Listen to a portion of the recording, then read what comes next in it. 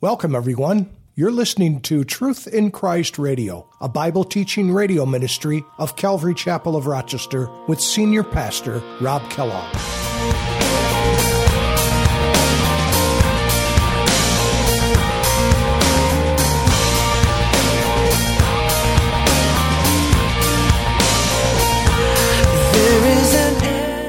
The seven spirits in Revelation 3:1 here, in Revelation 3 verse 1, you can read that, but it's something that Jesus possesses.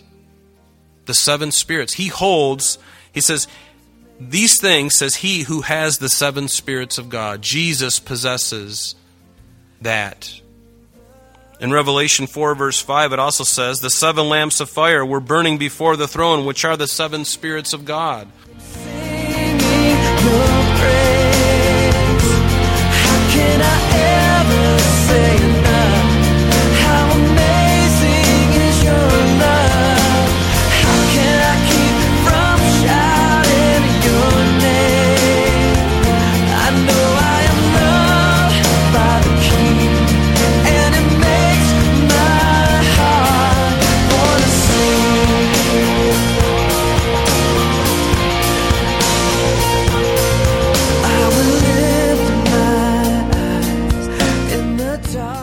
Hi, everyone, and welcome to our Bible study on Truth in Christ Radio. The book of Revelation speaks about the seven spirits of God. The idea of the seven spirits is quoted from the Old Testament book of Isaiah, chapter 11, verse 2, which describes seven aspects of the Holy Spirit.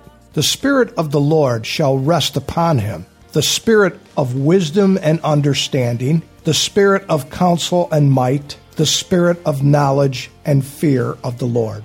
It isn't that there are seven different spirits of God. Rather, the Spirit of the Lord has these characteristics, and He has them all in fullness and perfection. Now let's join Pastor Rob with today's study. The number seven. There's seven colors in the rainbow. Roy G. Biv, right? Red, orange, yellow, green, indigo, blue, violet, whatever that is, right? Indigo, violet. Seven. There's seven. The rainbow belongs to God. Can I get an amen? Can I get a witness? The rainbow belongs to Him as a promise, right? We know that's what the rainbow's all about. Redeem the rainbow. Not only that, but there's seven notes that make up the major scale. Do, re, mi, fa, sol, la, ti, do. Everyone together. A doe, a deer, a female deer. Re. Seven notes. They make up something complete. Seven notes in the scale. 7 days in a week. So many things, so many sevens. There were seven priests who were carrying seven trumpets in Jericho. They marched around on the seventh day, 7 times. There are seven churches, seven angels, seven trumpets, seven sealed judgments, trumpet judgments, bowl judgments, golden lampstands, spirits, lamps of fire, eyes, thunders, people, heads, plagues, kings. You're going to see all these things, and they all speak of completion and perfection. And notice what John says to these churches. He says, grace and peace to you. I would say that the first century church needed much of that, and I think we do too. We need grace and peace. Grace, that unmerited favor which we could not earn. We could not earn it, and certainly in the first century they were being persecuted. I remember when I was 20 years old, 1990, went to Europe with a travel study group, and we were over in Europe for a month. It was a humanities course at college where you see all of Europe in a month kind of deal. And I remember going down into the St. Priscilla catacombs underneath Rome and seeing where the Christians were being persecuted, where they hid and where they buried their dead in the walls. I remember vividly as an unbeliever walking through those catacombs with the lighting very dim and very musty smelling, and walking through and seeing the images that they wrote on the walls of Jesus and Mary, and the three Shadrach, Meshach, and Abednego. You see all that on the walls. They've preserved those things. They were all there. They were being persecuted under Nero and Domitian, running for their lives, in fear of the Romans and fear of the Jews who hated them. They needed grace, so do we. And what about peace? Do you have peace with God? Do you have peace with God? When you lay down at night, is there peace in your heart, or is there fear and intrepidation? If we have the peace of God, or if we have the peace with God, we can have the peace of God. Does that make sense?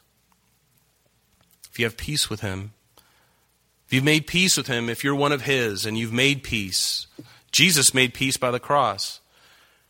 If you're under the cross, if you're a member of the church, you can have the peace of God because you have the peace with God. The battle is no longer a battle. You've surrendered your life. Your life is dead in Christ.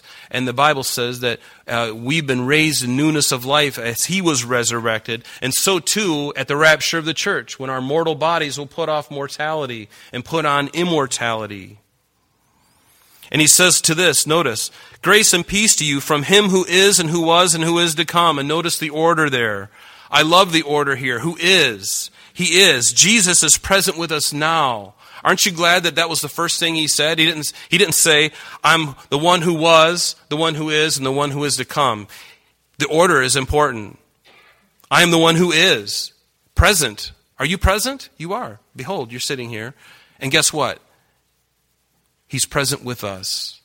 Isn't that one of His names? Emmanuel, God with us. Notice, that's the first thing He says. I am who is and who was. I am who was. See, God understands our past, our guilt, our sin, and He can forgive it if we confess it. And He's also the one who is to come. He is coming again. Hallelujah. Hallelujah. He has gone ahead of us, and He's preparing a place for us. We read it in John 14 earlier. He's going to prepare a place for you and I. Does that sound like a good deal? Does that excite your heart? I pray that it does. Because I don't want to be in here any longer. You know, I've seen a lot of good things. I've experienced a lot of wonderful things. I'm only 50 years old, and I've experienced a lot. I've seen a lot. But there is nothing that holds a candle to being with Christ. There is nothing. Everything pales compared to what we have ahead of us. Let your heart be raptured with that thought. Let your heart be taken away, and let your worship begin there. Let it begin there. Lord, I want You more than ever. Come and just take me. Don't be afraid. Don't be afraid to desire that. He is the one who is and who was and is to come. In Revelation, the same chapter in verse 18, I love it again. He uses the same kind of thing. He says, I am He who lives and was dead. And behold, I am alive forevermore. The pattern is there again. I'm the one who lives with you now. I wasn't one who died and then you're on your own until I return.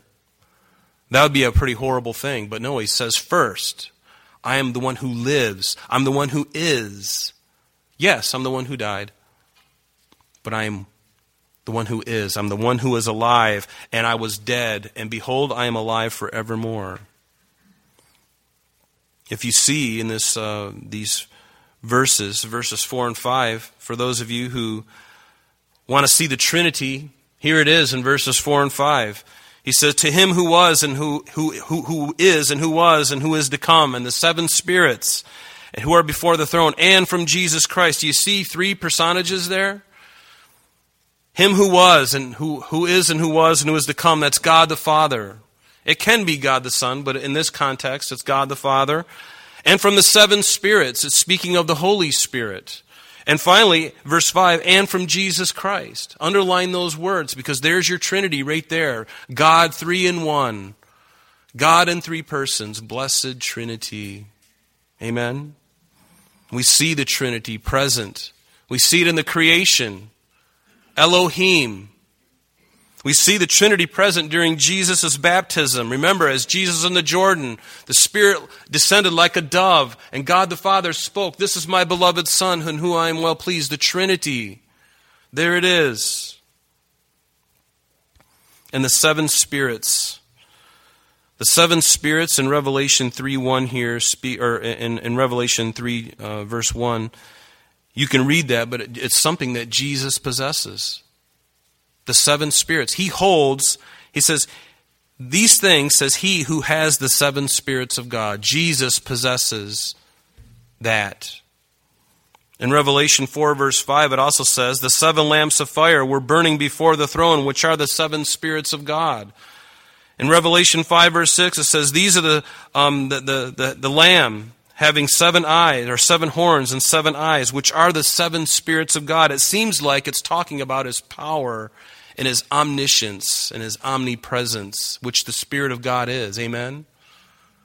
The 7 spirits of God. Notice in verse 5, and from Jesus Christ, the faithful witness, the firstborn from the dead. There's been no one as faithful as Jesus. One of his names is faithful and true. Has there been anybody more faithful to you than Jesus? He may not have given you everything you want when you wanted it, but I can tell you this, he's always given me what I needed, and he gave me much more than I could possibly ever imagine. He's given me what he knows I needed. What I think I needed is immaterial, but he gave me what he knew that I needed. But he is the faithful witness. The word witness there is martis. That's where we get our word martyr. And he was faithful in that. This martis, this is somebody who gives their life for something that they totally believe in. They'll undergo a violent death in order to achieve it. And Jesus was and is that greatest example. He was fully God and fully man, and he paid the price for you and I. We know this. This is the gospel. And he's our high priest. He is our high priest. Seeing then that we have a great high priest who has passed through the heavens, Jesus, the Son of God, let us hold fast our confession. For we do not have a high priest who cannot sympathize with our weaknesses, but was in all points tempted as we are, yet without sin. Hebrews 4. He's also our high priest. And he died the most horrible death on the cross. The most horrible death. While Jesus hung on the cross, what did he say? My God, why have you forsaken me? Why have you forsaken me? Was it any surprise to Jesus? No, it wasn't. But let me suggest to you something.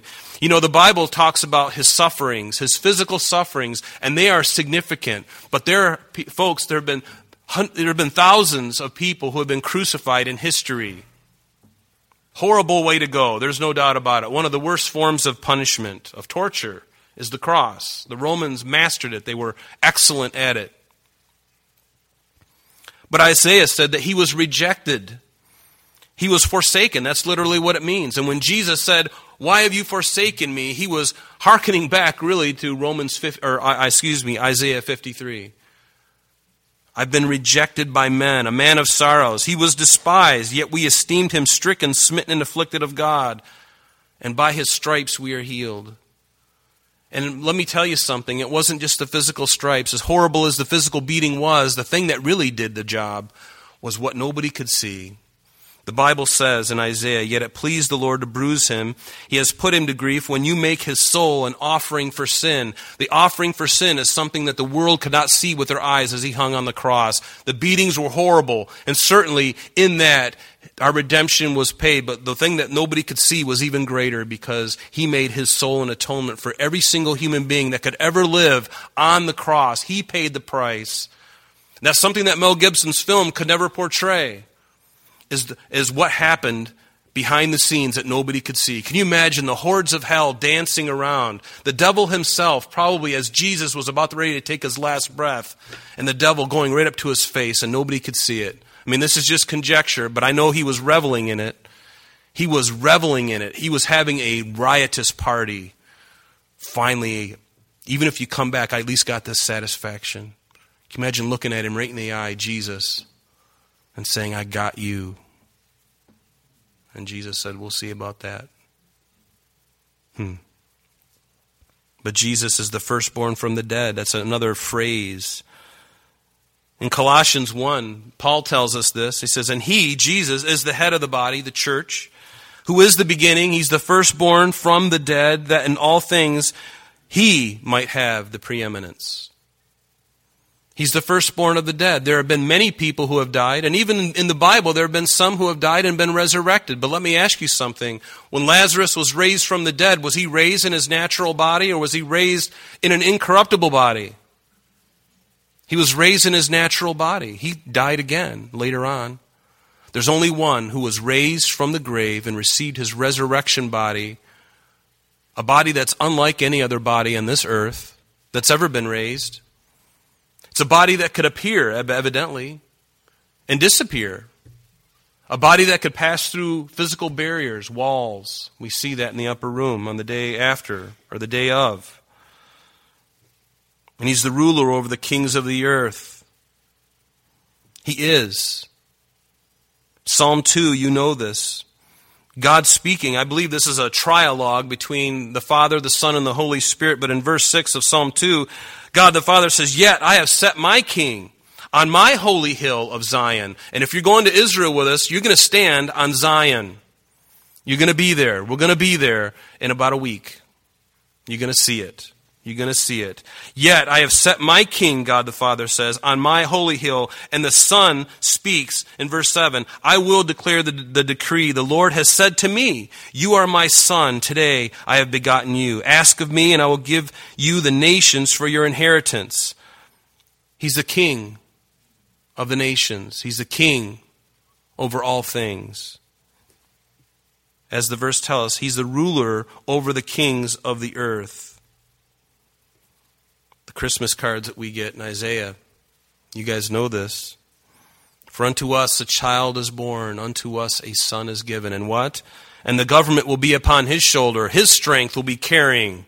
He will be the strong one. And of the increase of his government there will be no end. And upon the throne of David and over his kingdom." And what is he going to do? He's going to order it and establish it with judgment and justice from that time forward and forevermore.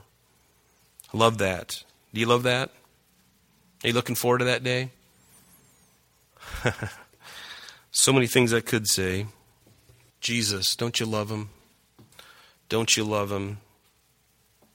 And when he returns, when we see the summation, the consummation of all things, we'll be coming back with him in the second coming. And what is he going to have on his robe and on his thigh? There's going to be a name written. And what is it? What is it? On his robe and on his thigh, it's going to be written, King of Kings and Lord of Lords. He's the ruler over the kings of the earth. Satan right now is called the ruler of this world, but he only has it for a short time. It's on lease. But his lease is soon running out, and he doesn't have money to pay.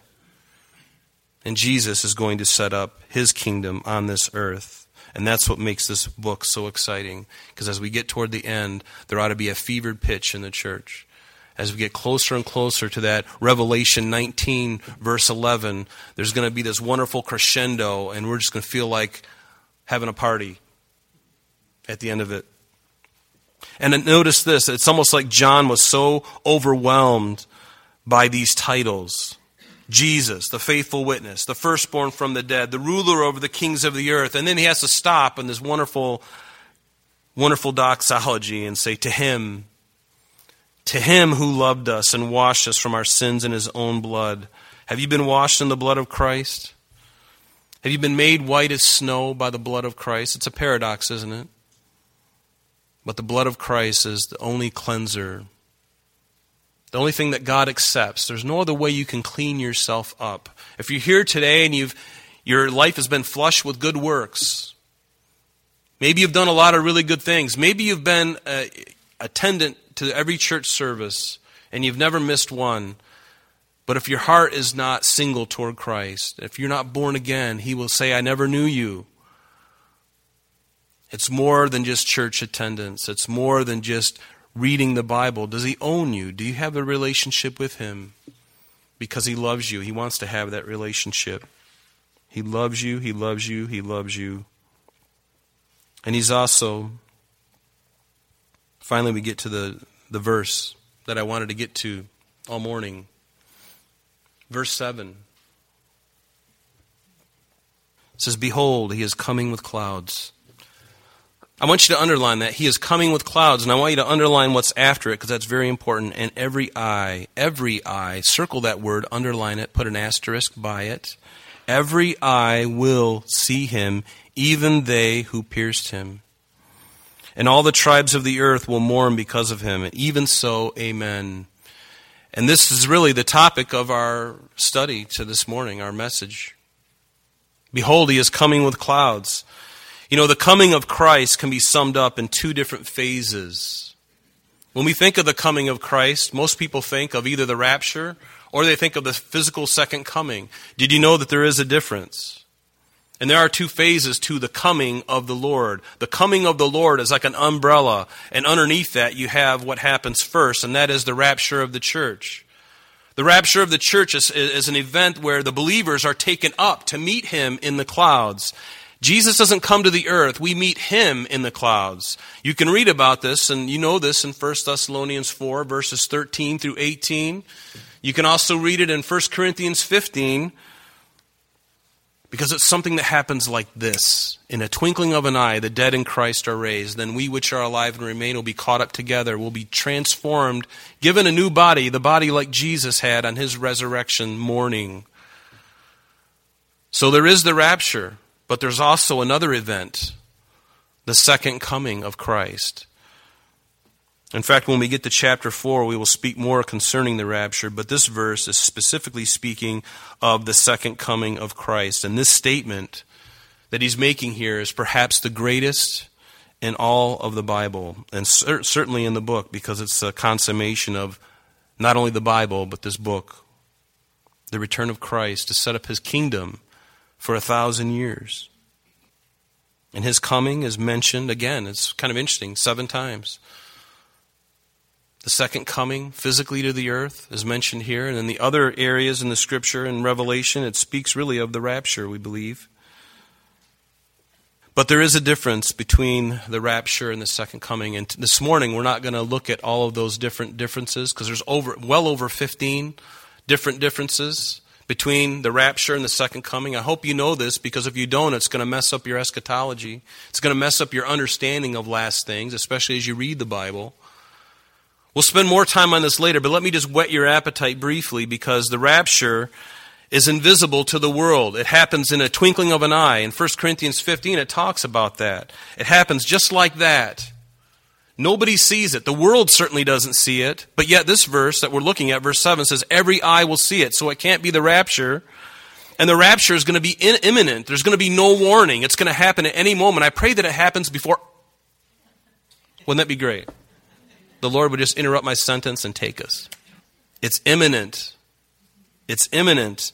And also, it's an event where the church meets the Lord in the air. We meet him in the air. He doesn't come down. And so we meet him in the air, but the second coming is completely different. The second coming, everyone in the world, when he comes at the end of the tribulation period, every eye will see him, and they will be, for those who are saved, that are on the earth, that get saved during the tribulation, they're going to rejoice. There are going to be others, unfortunately, even still in their rebellion, they're going to shake their fist at him. And believe me, he made all things. He can appear from all angles on all the world all at once. They can see him coming. They're going to see him coming with power on the clouds. Everyone will see it, and the general time frame will be known when he comes. They don't know the day or the hour, even in the tribulation period, but thank God, hopefully there'll be Bibles around in those times. I'm sure there will be. And they'll be able to look and see what's coming next. Can you imagine that? You're an unbeliever, and a believer comes to you and says, hey, I just got saved a couple days ago, but I found this Bible, and look what's happening next. But then look what happens. I'm sorry, that's all the time we have for today, but please join us next time as Pastor Rob continues our study in the book of Revelation. Calvary Chapel of Rochester is located at 2503 Browncroft Boulevard, Rochester, New York, 14625. You can reach us at our church office between 9 a.m. and 4 p.m. Monday through Friday at area code 585-586-3140. If you would like to have an audio CD of today's message mailed to you in its unedited form, simply mention today's date when contacting our church office. You can also contact us via the web by logging on to www.calvaryrochester.com. There you will be able to access a number of useful things, such as information concerning our beliefs, our ministries, contact information, our location, service times, and much more. You can also download or listen to the radio and sanctuary messages free of charge from the teachings link at the top of the page. To listen to Calvary Chapel of Rochester sanctuary messages or Truth in Christ Radio on your mobile device, just subscribe to both through Google Play and Apple Podcast. You may also join us on Sundays and Thursdays through live streaming of our services and Bible studies. Just click on the online services link. We're so glad that you could join us today. And if there is any way that we can bless you in your walk with Jesus Christ, please don't hesitate to call our church office. Remember, Jesus said, "I am the way, the truth, and the life, and for this cause I have come into the world, that I should bear witness unto the truth. Everyone who is of the truth hears my voice." May God bless you in abundance today as you walk with Him. And until next time, this has been Truth in Christ.